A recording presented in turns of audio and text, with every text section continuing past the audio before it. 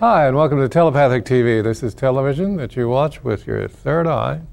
And I'm R. Neville Johnston. And I'm Mary Phelan, and our program is about raising our consciousness. And tonight we're going to talk about fear and things you can do about that imaginary little critter. And it is imaginary. So and this is a particularly good day, as both Mary and I are Ben to begin with. So this is 11th tone Ben today. Mm-hmm. And 11th tone is about manifestation, and Ben is the tribe that unites the pillars of heaven and earth. So often they're channelers. They usually gather lots of information. And very, very talkative about it. And we're very talkative about it, for sure. So between the two of us, we'll go on forever. I dissolve in order to explore, releasing wakefulness. So if you've dissolved something today, that's what you were doing, releasing wakefulness. I seal the output of space with the spectral tone of liberation. That's the 11 tone information. And so it is about freeing yourself today. I'm guided by my own power doubled, especially after I sat down on that battery. God. It was doubled, I'm telling you.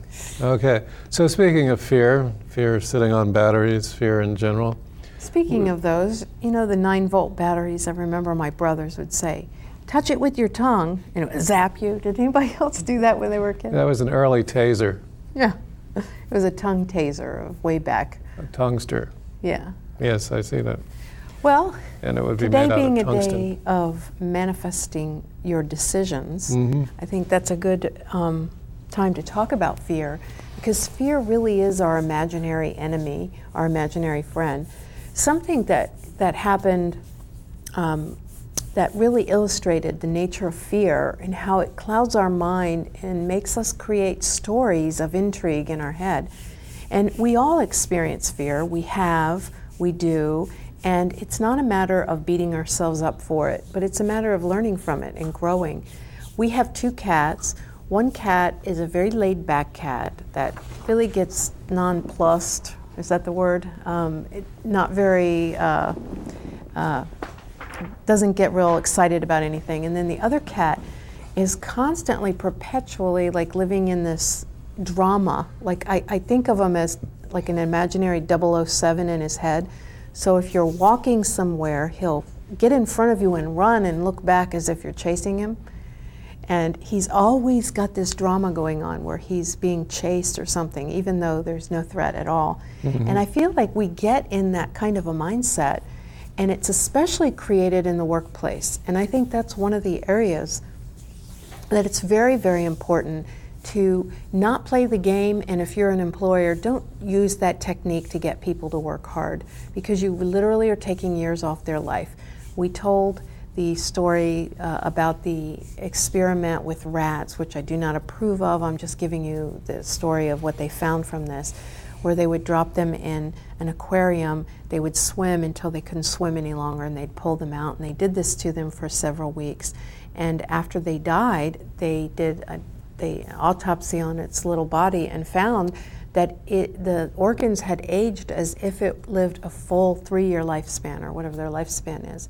And that's what stress does to it. It's the number 1 cause of death. It's the resistance. It's the thing that makes us grow old. And that fear in our body is something we can do something about. We can be Lila or we can be Alex. It's really our choice. Those are the 2 cats, yeah. Well, this is the thing. We spend an entire lifetime without ever recognizing the fact that we assign value to everything. Every experience we have, we assign value. And the language that we've been taught to speak, we are very prone to assigning a negative value to things. There are probably more words that would describe fear than would describe peace, more words that would describe stress than would describe joy, et cetera, et cetera. So the language is as loaded against us, as I'm always talking about the language and the understanding of it.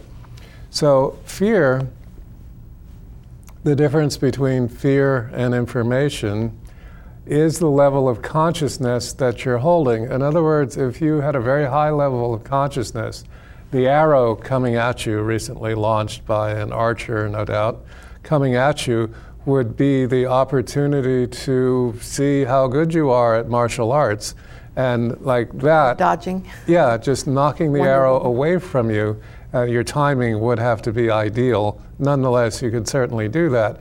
But your fear would freeze you up, and you would go, arrow, dunk, rather than arrow, dunk. Huh? Okay, so the difference between fear and information is the level of consciousness. Well, that's interesting that you used that example, because oftentimes when it is that immediate thing where something's coming at us, our mind doesn't have time to respond, so our hand naturally would avert that. Yes, the it body knows would how do to it. bypass it. It's when we are anticipating Freeze. something that we usually freeze up. Yeah, and that doesn't work very well for us. We are designed really quite divinely. In the unknown situation, you will instantaneously, can't measure the smallness of that amount of time, you will instantly know exactly what to do. And in an equally small amount of time, you will doubt that. And if it's a fear situation, that'll freeze you up, and then you won't Aikido the arrow. You could knit it or something, but Aikido, not so much. So the idea of us taking back the night, taking back our life, taking back our power, our joy, our sovereignty, etc., is something we can come to grips with. It is not difficult to do. It is to outgrow that old doubt. Everything's against me. Everybody, the rude people in the world are not interesting, but they seem to have more play than the ones that are doing positive things. We would pay more attention to someone insulting us than we would pay attention to someone attempting to show us how to change. Well, that's why for us to pursue the idea and find and allow ourselves to attain it, the idea of consciousness, the people being rude or whatever, I remember one time I was at Montgomery Ward. Do you remember when that was in existence? Yes. I was trying on shoes, and I was over by where the shoes are. There wasn't any other place to do it. And some older couple walked by, and they had such a look of disapproval and made these comments to each other that I shouldn't be trying on shoes there or something.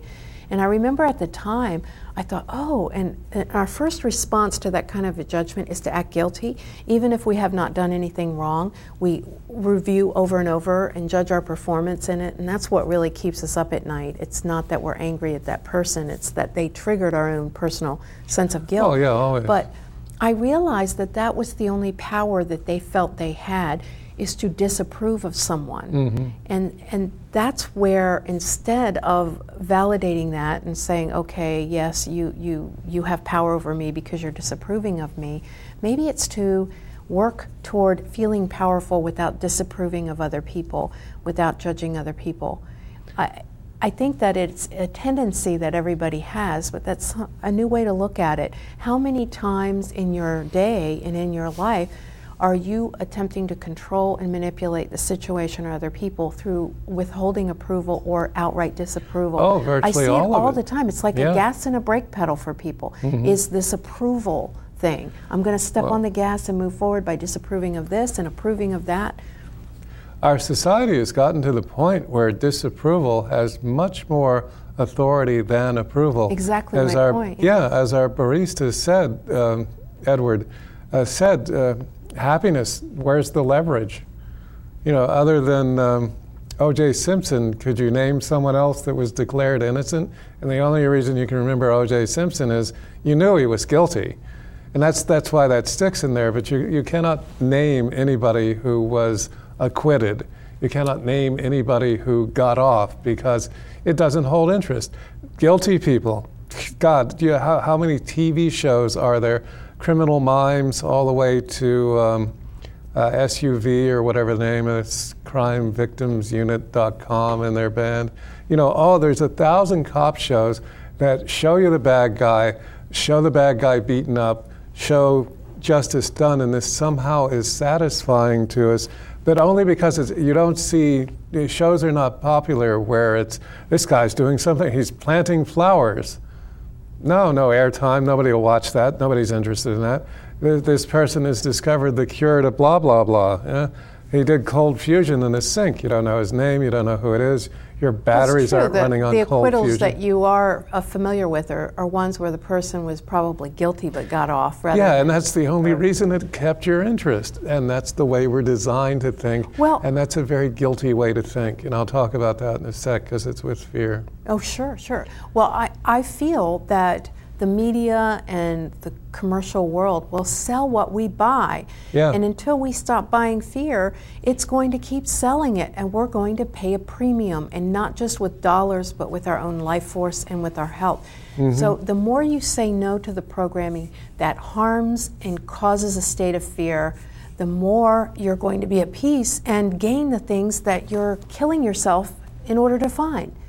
For instance, I mean, we have so much power, and I was seeing recently that whole thing came out in the media about pink slime. Yes. There's the animal byproducts that they irradiate or they spray ammonia gas on and turn it into some kind of Play-Doh-y thing that they mix with the ground beef, and 70% of stores sell it. Well, everybody's like saying, let's go have hamburgers. Well, I think it was amazing because Safeway, just upon hearing that and getting letters, decided that they weren't going to sell it anymore. Now, that's because public opinion was strong enough. Right. Look how much organic food is in regular grocery stores now. Mm-hmm. We have so much power, and it's called the power of where you spend your money, and that's a metaphor over the power of where you place your attention. You're not powerless, so we don't have to go disapproving of people and sitting in the armchair and criticizing the government, criticizing everybody as if they're a they, and that's your only power. Well, that's true. We have power to do something. Yeah, if we want to do away with gas and oil, let's buy out the French. They build a car that runs on air. Like you know what an air tool is. No, that's not what I meant. Where it runs on compressed air, like a drill, for example. Well, the French have a car that runs on compressed air, and on board the car is an air compressor. So once you light that puppy up, you could drive to Mars, depending on the roads, but still, you could drive around the planet, well, the wet spots. You could certainly drive up and down. It was guinea pigs jumping on a bellows.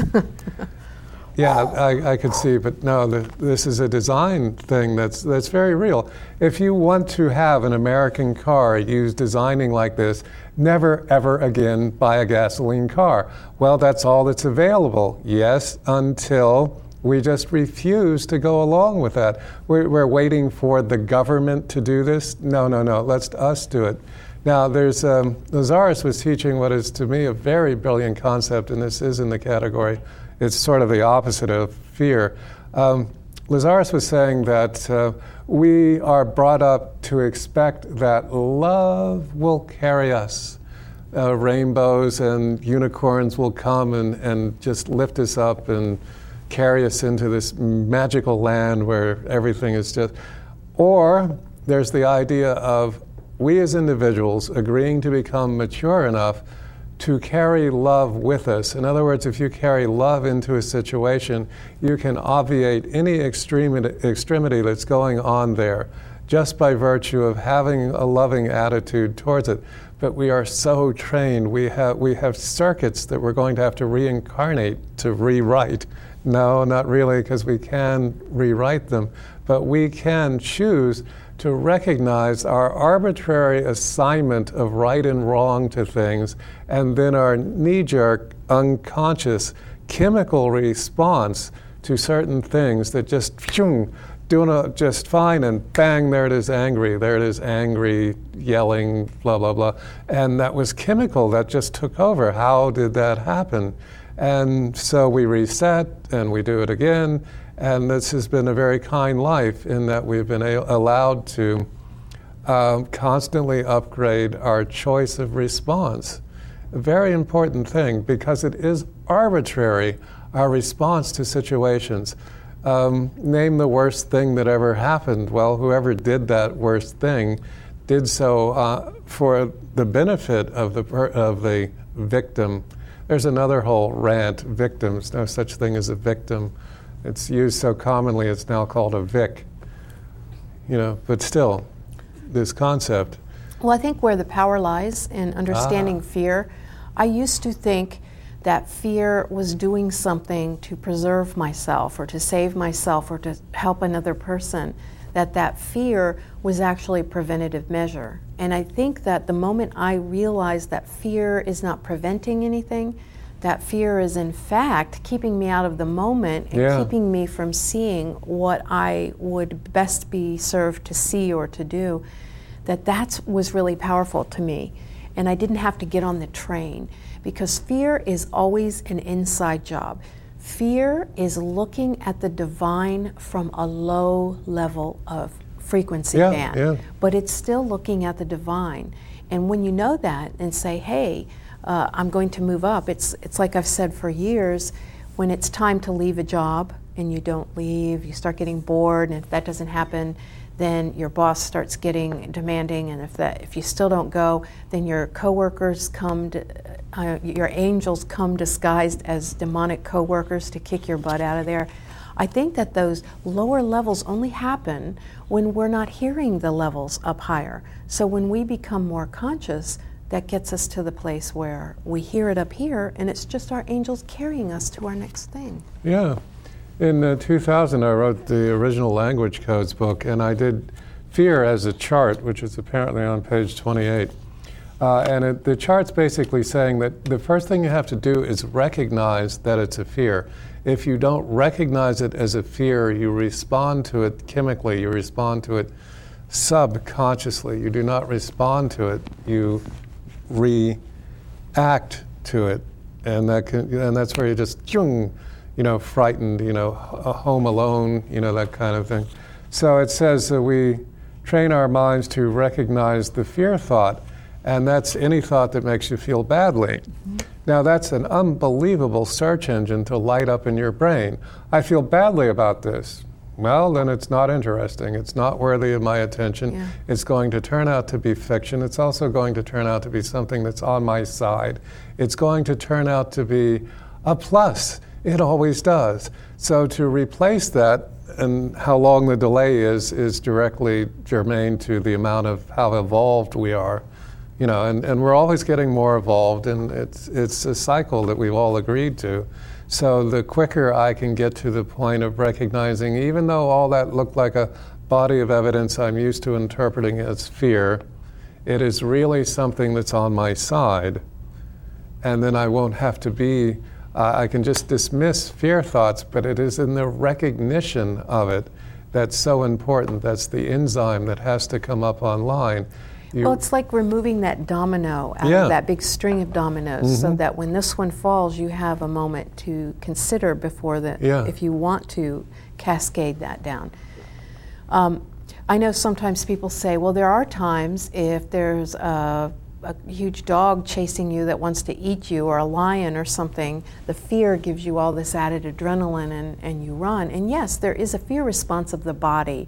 And I don't know how much of that really is anything that we require for any kind of purpose anymore. But Siegfried and by Roy, looking at it and saying, is this a fear, being in the moment, or a real threat, then you're going to be more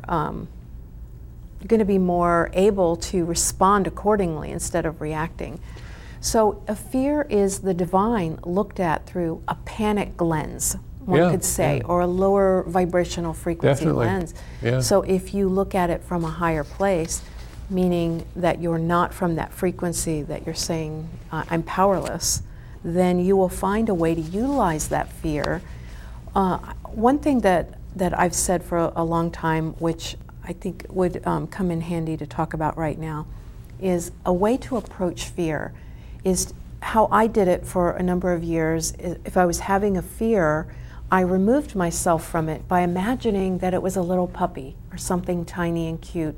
And I said, come on, my old friend fear, come up in my lap and tell me what you have to say. Mm-hmm. By doing that, I was doing multiple things.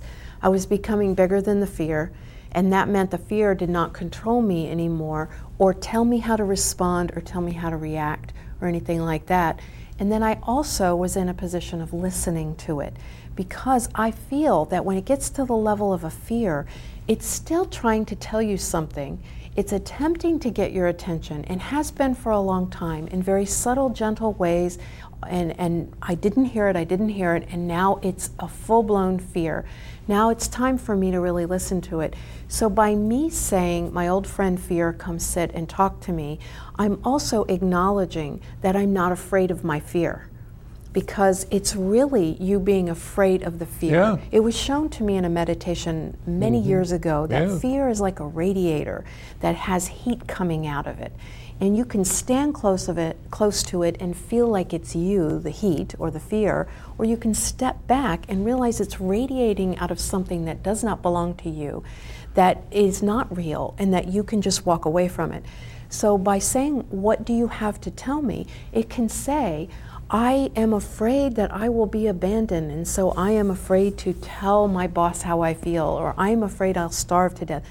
What that does is it starts letting you see what your core belief is that's creating that fear to begin with. So you don't have to go battling that little fear over and over and over again. Yeah, well, you can fix fear, it. You can adjust it, update it, whatever. And calling it your old friend really does raise your consciousness about it. Yeah. And that's our whole point, is to raise consciousness above the baseline response Well, you have a of fear. technique, too, that I think is a very powerful one.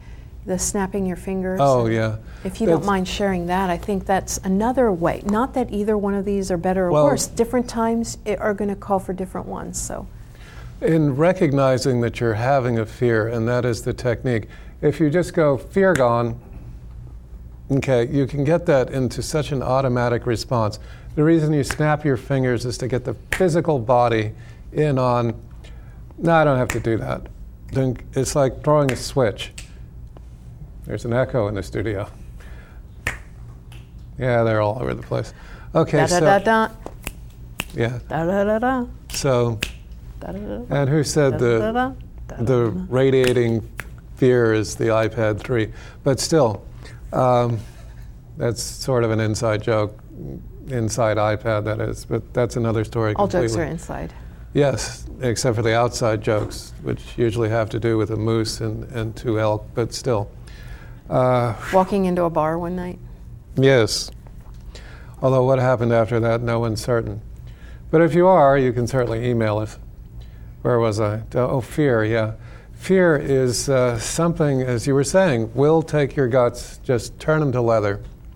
And the idea is we're bigger than that. We have sovereignty over that. We do not recognize, and it's absolutely true, and we've said it 1 billion times on this show, you create what percent of your life? What percent of your life do you create? Yes, you create all of your life. What percent of the time do you know that you create all of the other one? I recognize that I create 100% of my life about 1% of the time. At least it used to be like that. But you can up that number. You can, and that's what we came here to do. Practice. Yes, Carnegie Hall, you know the jokes. To get to the point where we no longer choose fear as our response, to get to the point where we recognize that what's going on is a decision I've made, to get to the point that we are sovereign of our reality, and to quit fooling around about it. Or would you prefer to fool around about it? There's, this incarnation, next incarnation, one of these times you're going to make the decision to be sovereign and to begin to create reality, as in telling things what to do, and they do it. But that's totally against everything we've been taught. Well, you were talking about lifting people up. So if you lift up your aunt, is that called upping the ante? Yes. And Auntie would like that, yes, more than she might, given her age. But still, the idea of being in charge of your life. How long is this going to take till we quit fooling around with the idea? How long till people that are ignorant and make stupid comments are not interesting? We do the mirror technique, which is the idea that whatever the other person says to me, good or bad, whatever it says to me, they are really reflecting themselves, totally. If someone insults me, then I know a lot about them that I don't want, to necessarily cut their head off instantly just because I could. Insult me and I'll know way too much about you. Okay. Now, if you don't pay attention to what other people say to you. If you instead pay attention to what you think about other people, you will suddenly see what you think about you. In other words, if I don't like that guy because he's homeless, then I know that I don't like the part of me that could make the decision to render myself homeless in this lifetime. I don't like that part of me. Therefore, I think, have the idea that I don't like the homeless person. But the reality of it is, I don't like the part of me that could make that decision. So if you will pay attention to what it is you don't like about people without saying anything, pay attention to what you don't like about people, you'll find the mirror, you'll find the method by which you can improve you without having to be quite so verbose about not being improved, without having to go through so you just look in the mirror of self. And we are everyone, as much as we love to believe the I thing of things, but it's actually time for our first caller. Oh, yes, did you have something? Go ahead. Hi, caller, what's your name? Hi, this is Carol. I've called before. Hi, Carol. Hi. What can we do for you? How are you? Better and better. I hope not to make this too complicated, but Too late. Obviously I've listened to you in the past, and it seems to me that if other people are causing you problems, whether at work or within a family dynamic, that your attitude is live and let live, or love thy brother, et cetera, et cetera. Is that correct? Well, Yeah, but we wanted to put a few more dimensions into it. Go ahead. I have. Okay, well, let me Okay, try as brief as I. I'm sorry. Go ahead. Are you there? Let me try and tell you as briefly as I can. Sure. A letter from a sister whom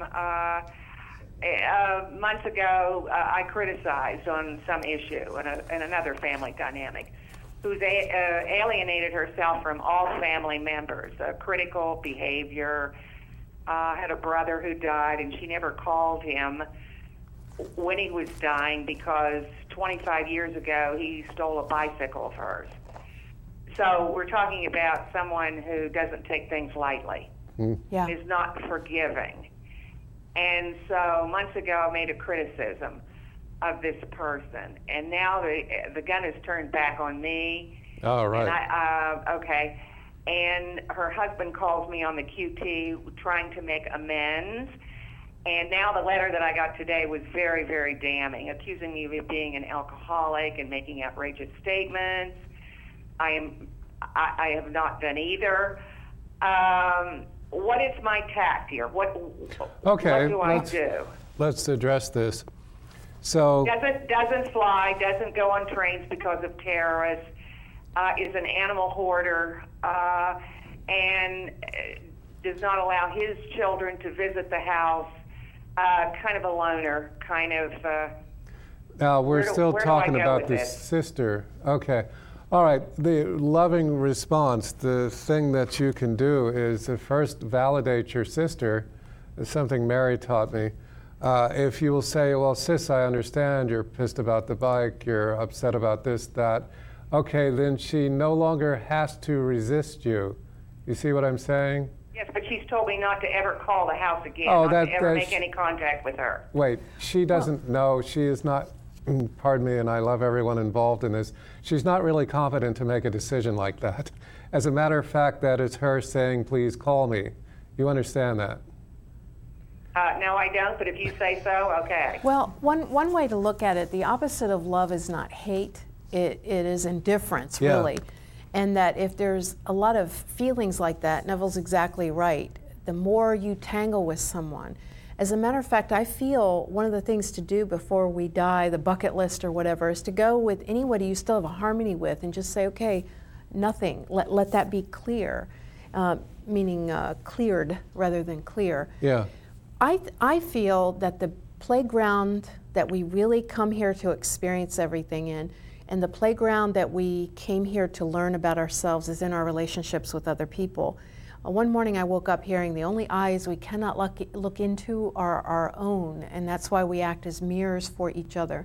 And it's true, it's like we're looking in everybody's eyes, attempting to find some approval that really is our own approval of ourselves, seeing ourselves reflected. What is this overt tendency to criticize everything that other people okay, do. What well, is the problem here? Well, this is what I'm getting at, if that's all right. I just was giving a preface here for those that may be hearing this concept for the first time. It could be anything, but here's my take on it. She feels that totally out of control, number one. So there's a big control thing where she has to control what other people are thinking and doing all the time. And perhaps it is from something early on. Maybe it was about the bike, somebody stealing a bike. I know it was more than that, but let's say it was the bike. Feeling that she can't trust her loved ones. And so she gets a pair of glasses that make her loved ones look untrustworthy. And so she really doesn't want to feel that way, but she's terrified to let those glasses down because she's misguidedly believing that that's keeping her safe. So she's reaching out to you to knock those glasses off her head just as strongly as she's reaching out for you to get out of there because you're dangerous. And yes, there's nothing we can really do about that except observe that that's her drama. And then what we can do is work on our own. There's some kind of maybe you have a history of standing up for people or bringing clarity and you've been persecuted for that. And so then that triggers buttons within you. Now, the only power we really have is to look at the buttons it triggers within us. The fact that I'm angry at her and I'm mad at her because she's being unfair, like maybe it was a history of a lot of people being unfair, that this is all being snowballed into a big thing. Whatever it is, that would be for you to decide, but understanding where she's coming from does not mean that you condone it or that you are consenting to become engaged in that for the rest of your life.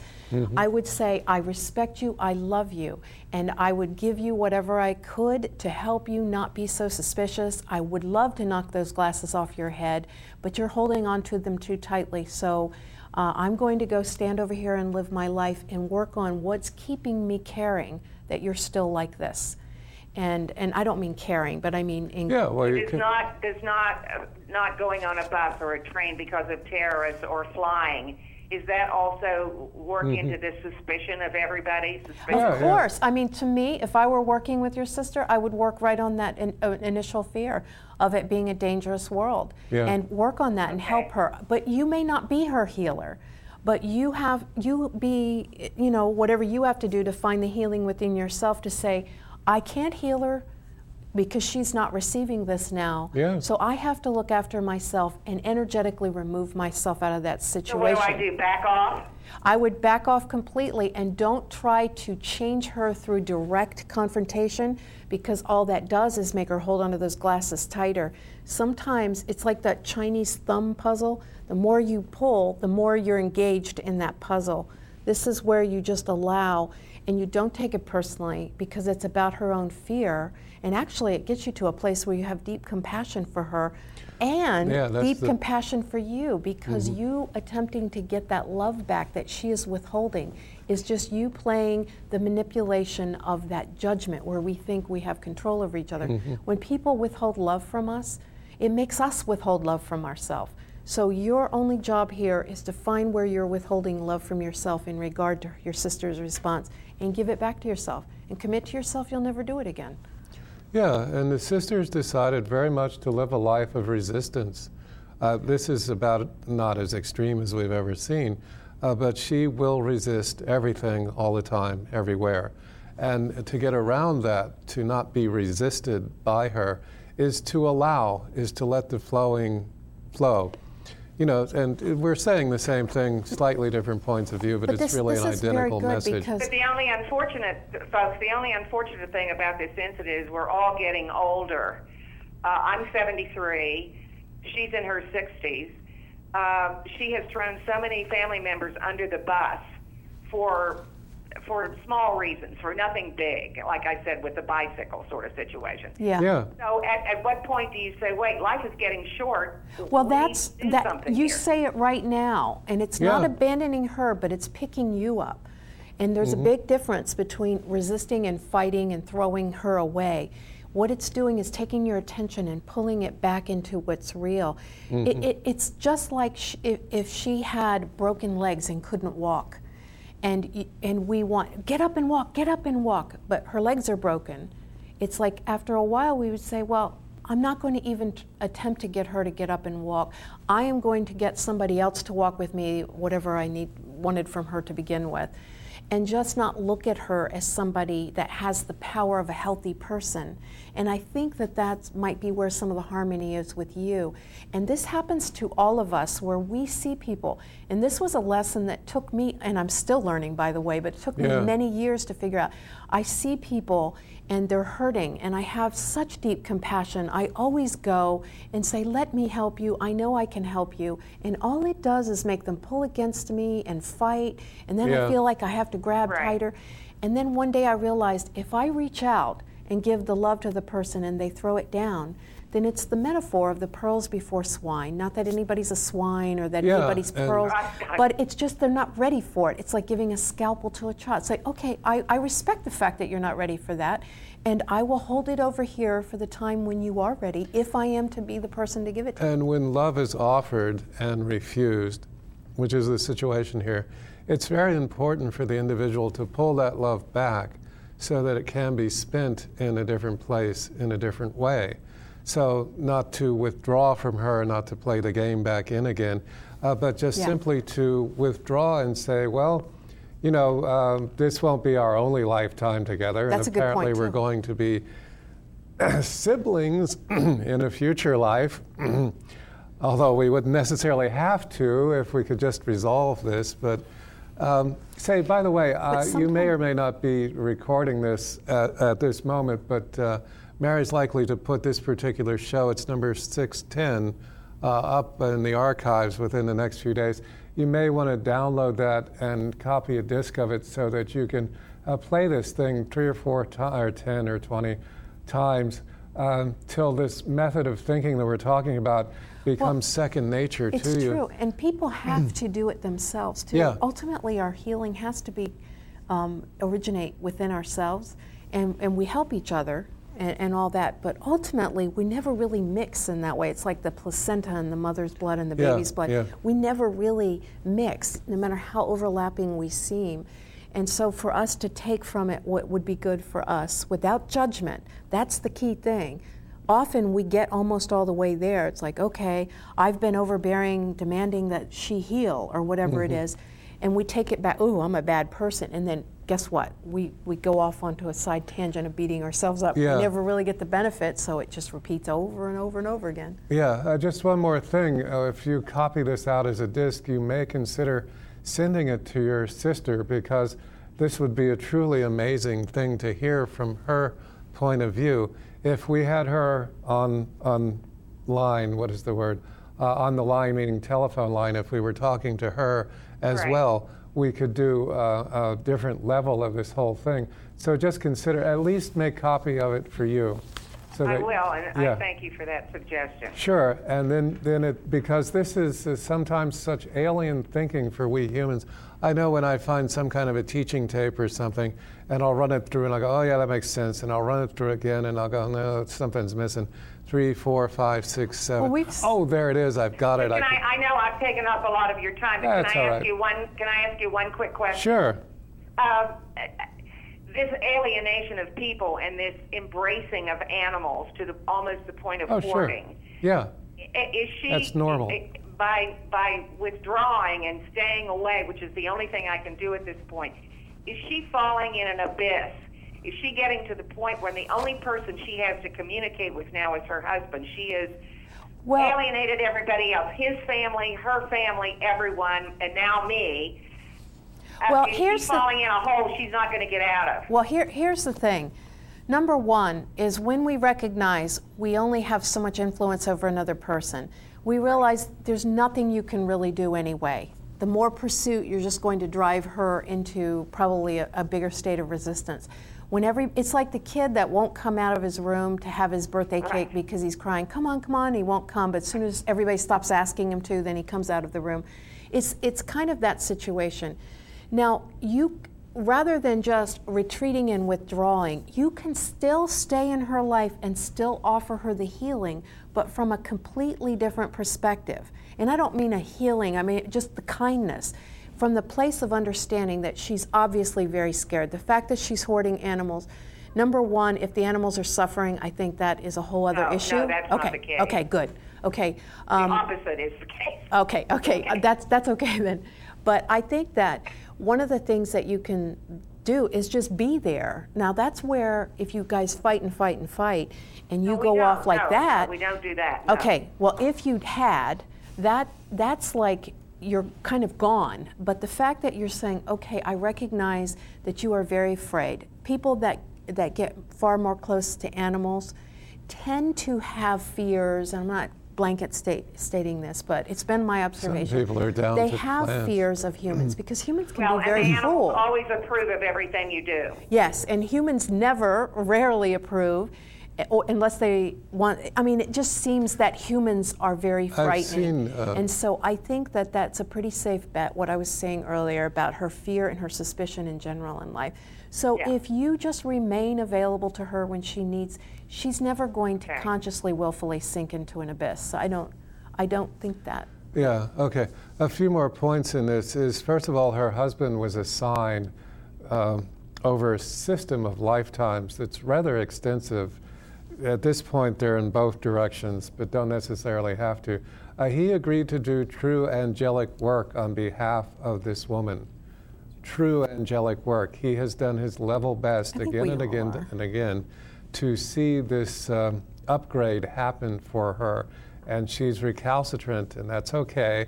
And he won't run out of patience, more than likely. I'm sure they're teaching each other things. Yes, yeah, it would be back and forth, but I'm just saying that's a very important view to have of this situation.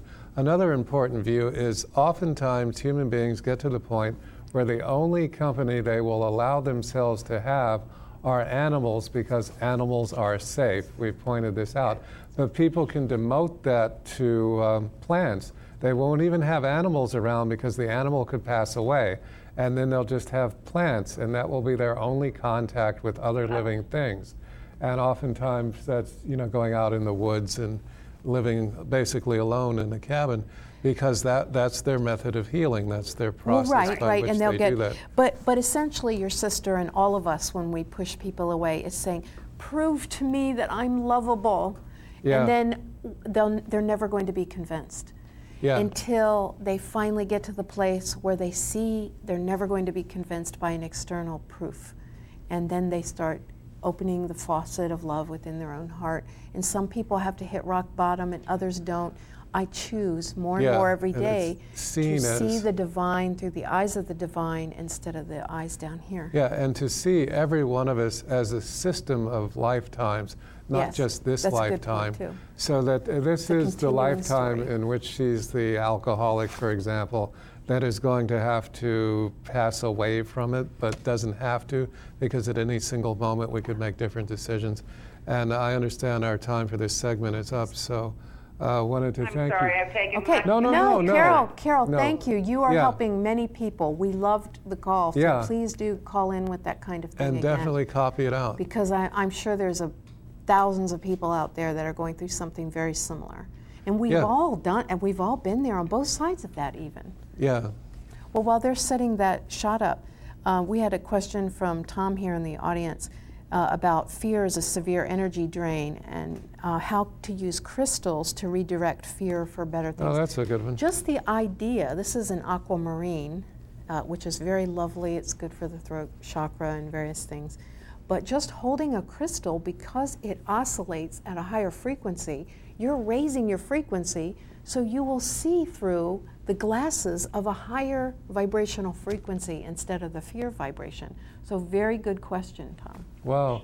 I just invented something here, which is the Shiva Lingam and the Tesla coil.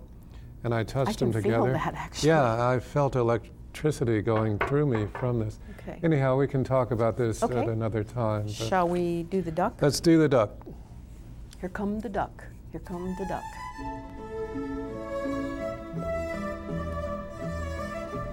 David the duck, he's even dressed in duck colors today. He matches the duck. It's very ducky of you, David.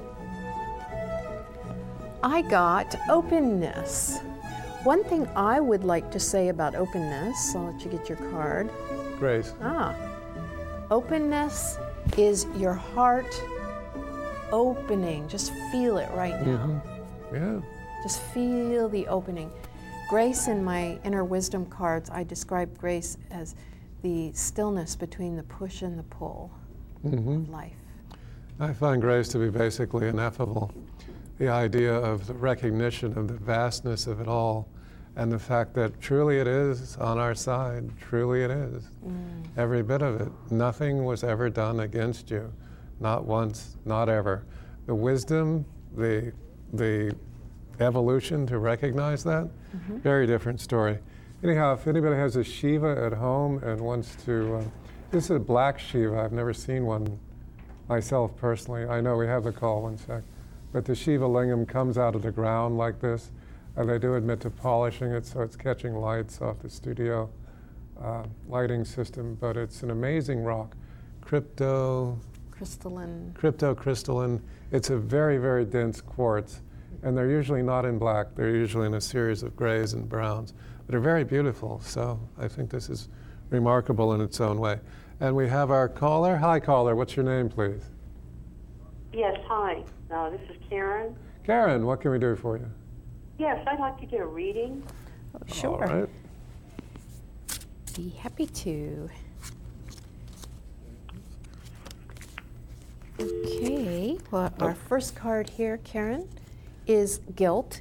And we've talked about that. That's probably one of the more common themes that we talk about on this show is guilt and how it really is the fog that keeps you from getting the lesson, keeps you from getting the experience. Paralytic. And one of the beautiful things here is that it's not real, too. There's that beautiful blue sky with the flowers. And I feel like that's something you're working on, that there may have been something from your past that you feel.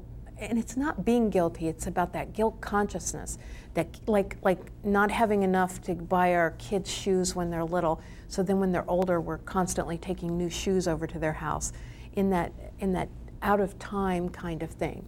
And that you're working on that.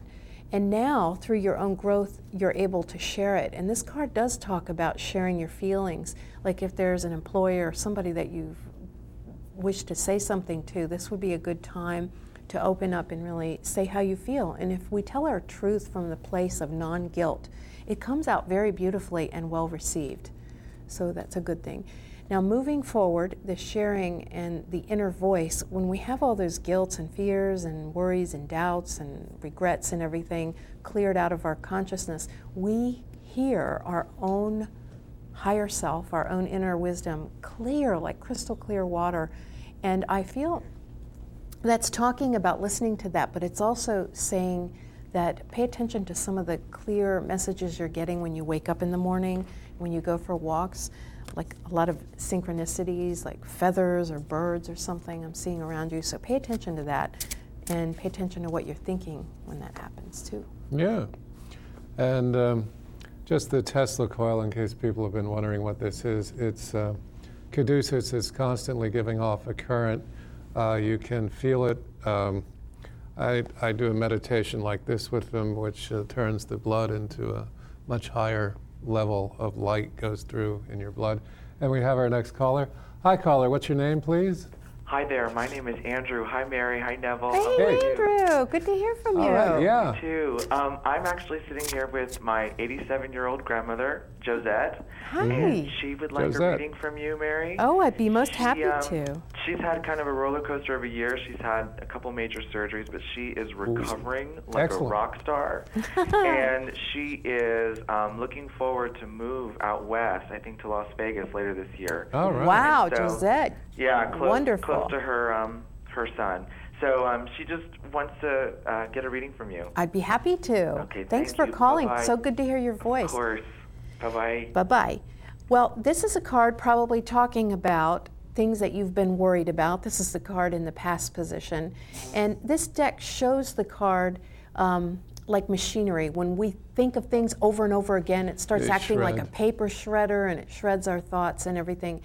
And so what you did, instead of letting that get you down, all the surgeries or whatever, just throughout your life, you decided, no, I'm not going to let that control me. I'm not going to fight against it either. I'm going to become in a state of grace and really relax. And I think this says a lot. I think it says too that you're able to keep an equilibrium in the pH in your body, which is going to go a long way to keeping you very healthy and vital and energetic, because you're not in that push and pull and fighting anymore with your own self, like more in the place of allowing. Now, the experiencing reminds me, I don't know if you remember the Odd Couple TV series, but Felix and Oscar. Felix went off into an ashram or something, a monastery, where he couldn't talk, and you know Felix liked to talk a lot. And so he was telling Oscar, look, my hand moves like this. I didn't realize my hand, because he had so much time for contemplation. That's what I feel. You have such an ability to take your experiences from life, contemplate them, and turn them into miracles. And so it's very life-giving and affirming. And so I think moving forward, you may wish to start your memoirs or get a tape and start recording some of your experiences, because I feel like they're filled with interesting things. I have a very fast anecdote to put in there that I think will help.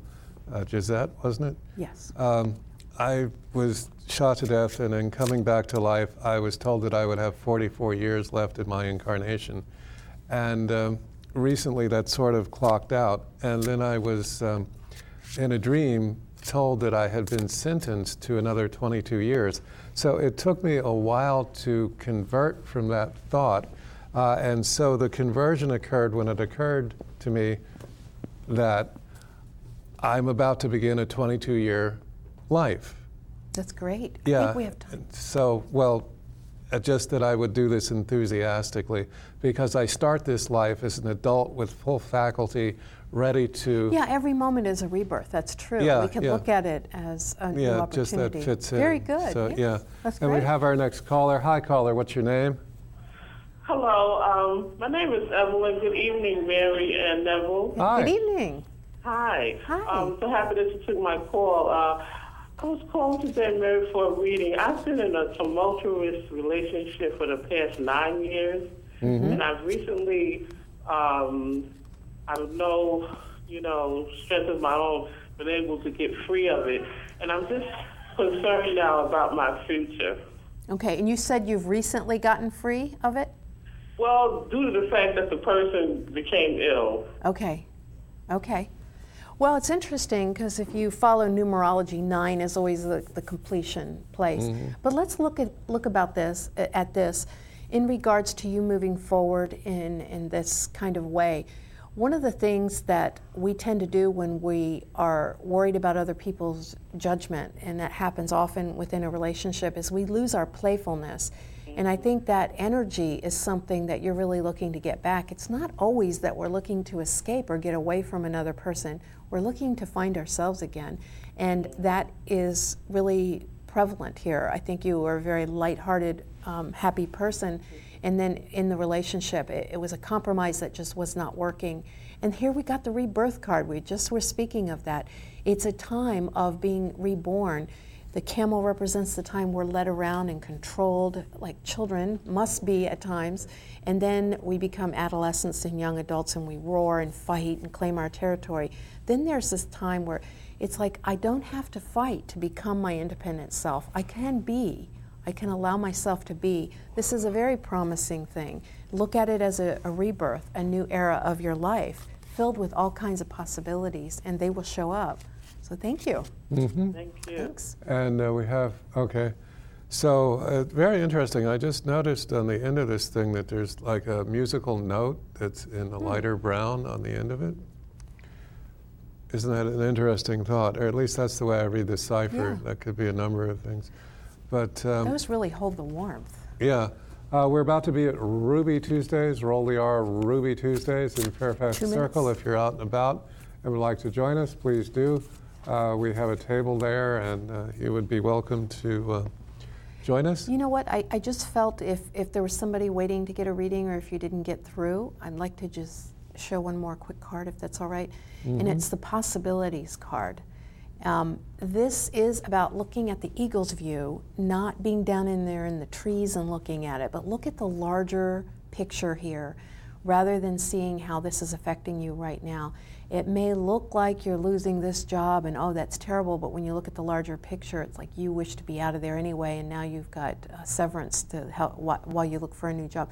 Look for the blessing, look for the larger picture, and don't get lost in the trees. One final thought on fear, which I have been meaning to mention all show long, is the idea that fear is the belief that you can be separate, but there is no possibility of being separate. Cannot be done. It's never been done.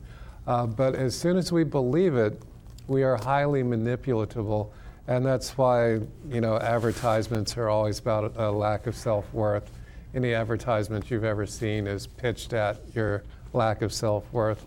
I've never seen an exception to it. Breakfast of Champions, you're not a champion. Just name it, and it's a pitch at this idea that you can be separate. There's nobody who's not a champion. Could you please just relax? This is our planet. It's Act always like love it, live missing here. something for sure. Yeah. Yeah. Fear, absolutely. Mm-hmm. So it is not possible to be separated from your divine. Well, the automatic writing is fear is love acted out in a paradigm of separation. Mm-hmm. I Yeah, remember exactly. that from years ago, and So I agree this with that. has been telepathic TV, but you knew that, okay? It's our joy and honor to take you to the door. And you're going through it. Now so we're going to oyster lift you up. behind. Lift Yes, here we you go. up. Lift you up.